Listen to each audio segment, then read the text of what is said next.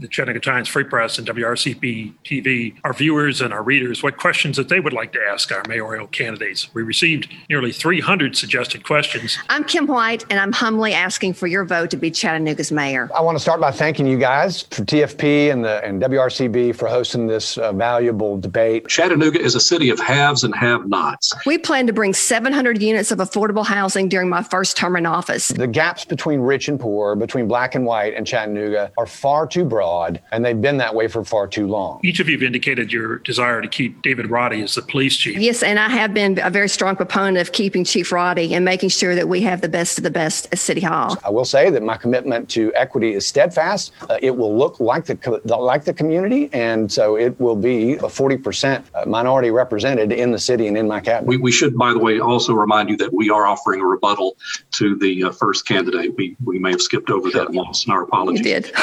You did. Your thoughts and ideas about social injustice and the police reform and the Black Lives Matter movement. We need to have police officers that look more like the diversity of the neighborhoods that they're actually in. And I'm the only candidate in this race with a specific plan for the African-American community called A Better Way Forward. I would like to say that, I'm not arrogant enough to go into the black community and say I have a plan for your community. Will you do something to stop the overdevelopment that is suffocating our city? The simple answer to that is yes. Well, I have a totally different perspective. We do need more development. I'm the only business owner and entrepreneur in this race. I understand development and I understand business, but we don't need to be the stool pigeons of developers. As mayor, what would your plans be to sort of revitalize the riverfront and downtown? River City Company had started a plan called the One Riverfront Plan. And River City has had its moments, both good and bad. So I think we can do better and we will do better. Do you support the creation of more of these TIFs, giving property tax breaks to encourage development? I would make sure that we have a community benefit agreement in place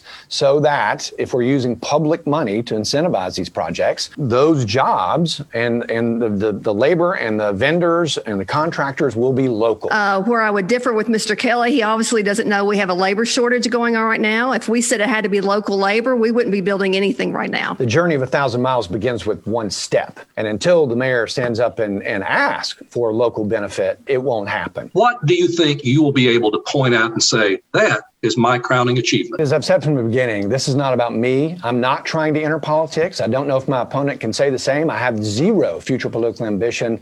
This is not about my ego. This is about making Chattanooga the city of its promise. Mr. Kelly keeps acting like I'm running for another office. I've done nothing but work for Chattanooga the whole time I've been here. This is all about civic leadership. I'm running to be mayor and to be sworn in on April 19th. Our thanks to both Tim Kelly and Kim White. Election day is Tuesday, April 13th. Thank you. Thanks, everybody. Good night.